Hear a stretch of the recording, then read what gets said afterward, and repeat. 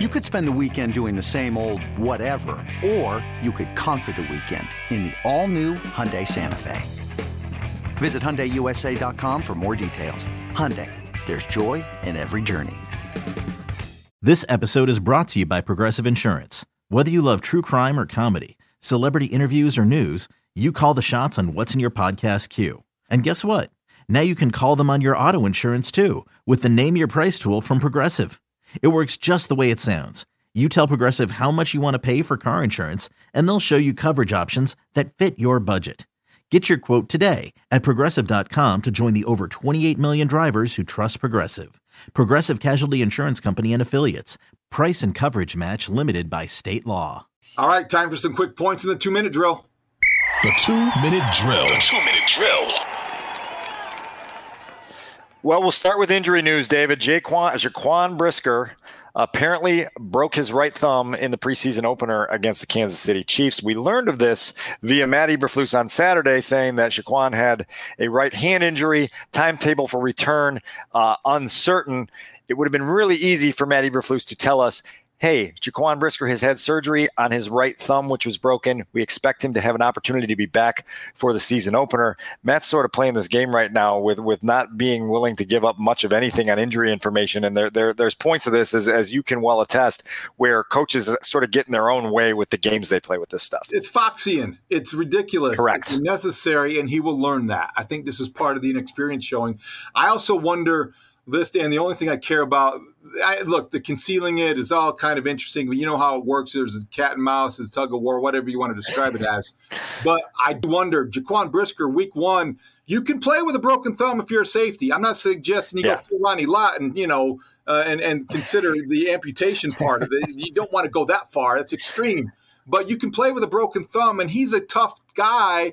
So I think, yes, he can play. But then I remember, he's a great tackler. Yeah. You wonder about his ability to wrap up, because you do need your hand to wrap up and that to finish the tackle. So it's not going to be without compromise, but I do think that it's encouraging that they're thinking he can play. No question. And obviously his ball skills will be diminished as well if he's got any sort of cast or brace on that hand that limits the way he uses his hands. You know that position as well as anyone. It'll be interesting to see how Jaquan handles that. And hopefully he's back on the practice field for that Monday of week one, or at least the Wednesday of week one. Wanted to mention that Daz Newsome had a tough practice on Sunday, did not have a good game against the Seahawks.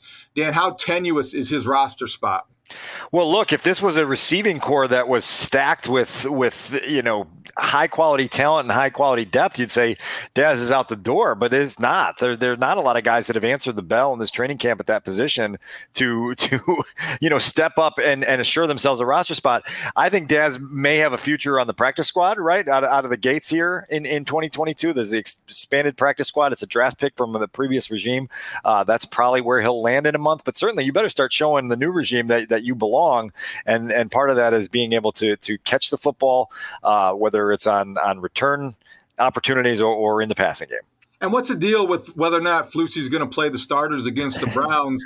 Look, I was stuck on a plane for 3 hours yesterday flying back from Vegas. I studied the Browns-Eagles in real time because those are my viewing options. So I'm all up on the Browns' second and third teams. I think the Bears have an opportunity to get good or to feel good going into the regular season. The Browns don't have that much depth. But are we going to see the starters at all? Because Flusie seems like he's not sure yet. He's been non-committal, and it's my understanding that they're going to have more in-depth discussions on Tuesday to try to find their way to an answer to this. I don't know why they don't have an answer to this already. Matt Eberflus checked into training camp in late July and said this is a young football team and a young football team that needs to gel, and I plan to play my regulars a significant amount in the preseason. Well, when you're talking about the offense here, we've talked about 18 snaps in the opener for Justin Fields, 9 more in Seattle. 27 snaps for me isn't really a great on-ramp into a regular season test against the San Francisco 49ers, particularly with all the instability on the offensive line, the lack of timing with your receivers.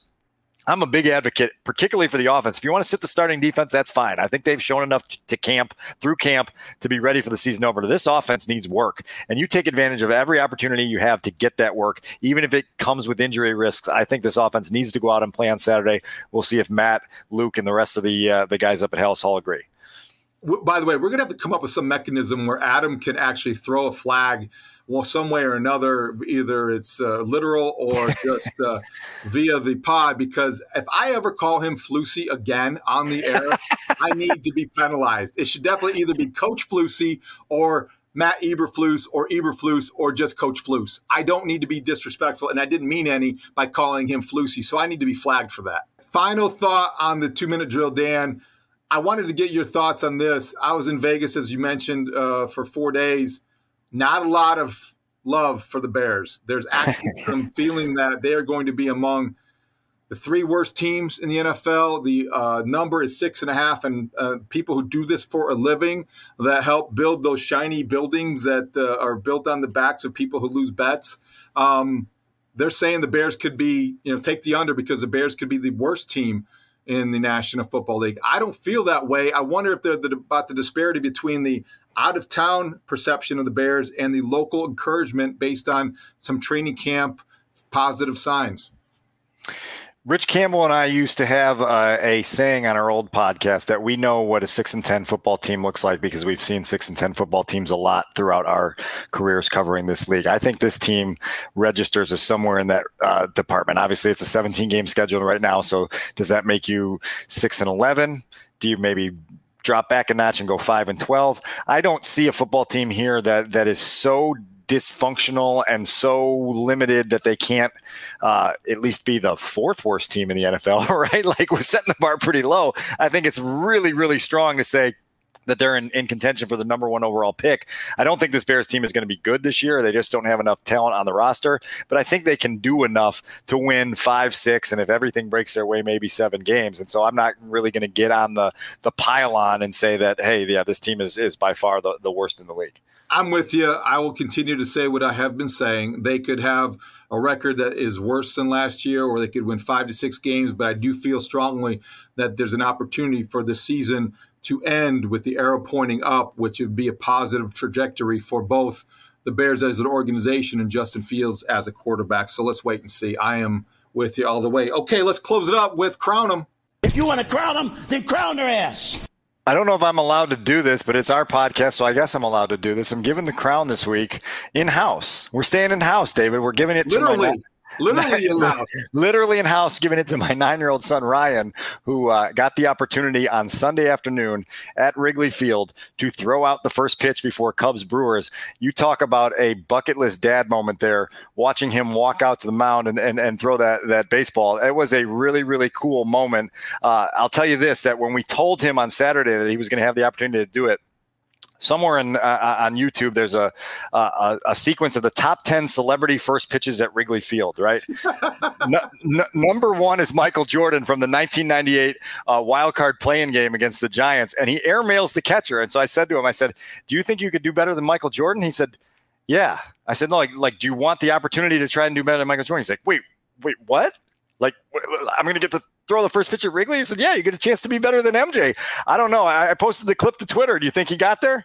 I think he came close. Look, he's 9 years old. I want to know more about the context because the cool was there. The composure was obvious. And my goodness sakes, forget about the dad bucket list. That's the kid bucket list. That's every kid's dream who's a Cub fan in Chicago, going to Wrigley. And I don't think that when I was 9, I would have thought that I could do that, but I could not have done it the way your son pulled it off. I am crowning Ryan as well because that was impressive.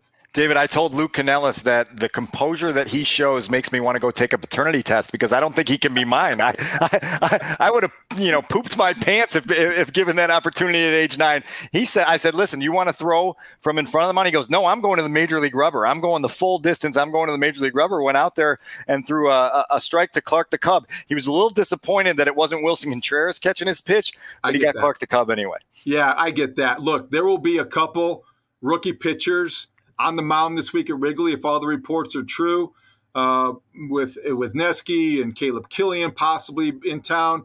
There will not be a young pitcher that will be any more impressive than Ryan Wiederer was on Sunday at Wrigley. I'll take the pats on the back any way I can get them, even if they're peripheral through my offspring. So I'm happy to take it, and congrats to Ryan for that moment.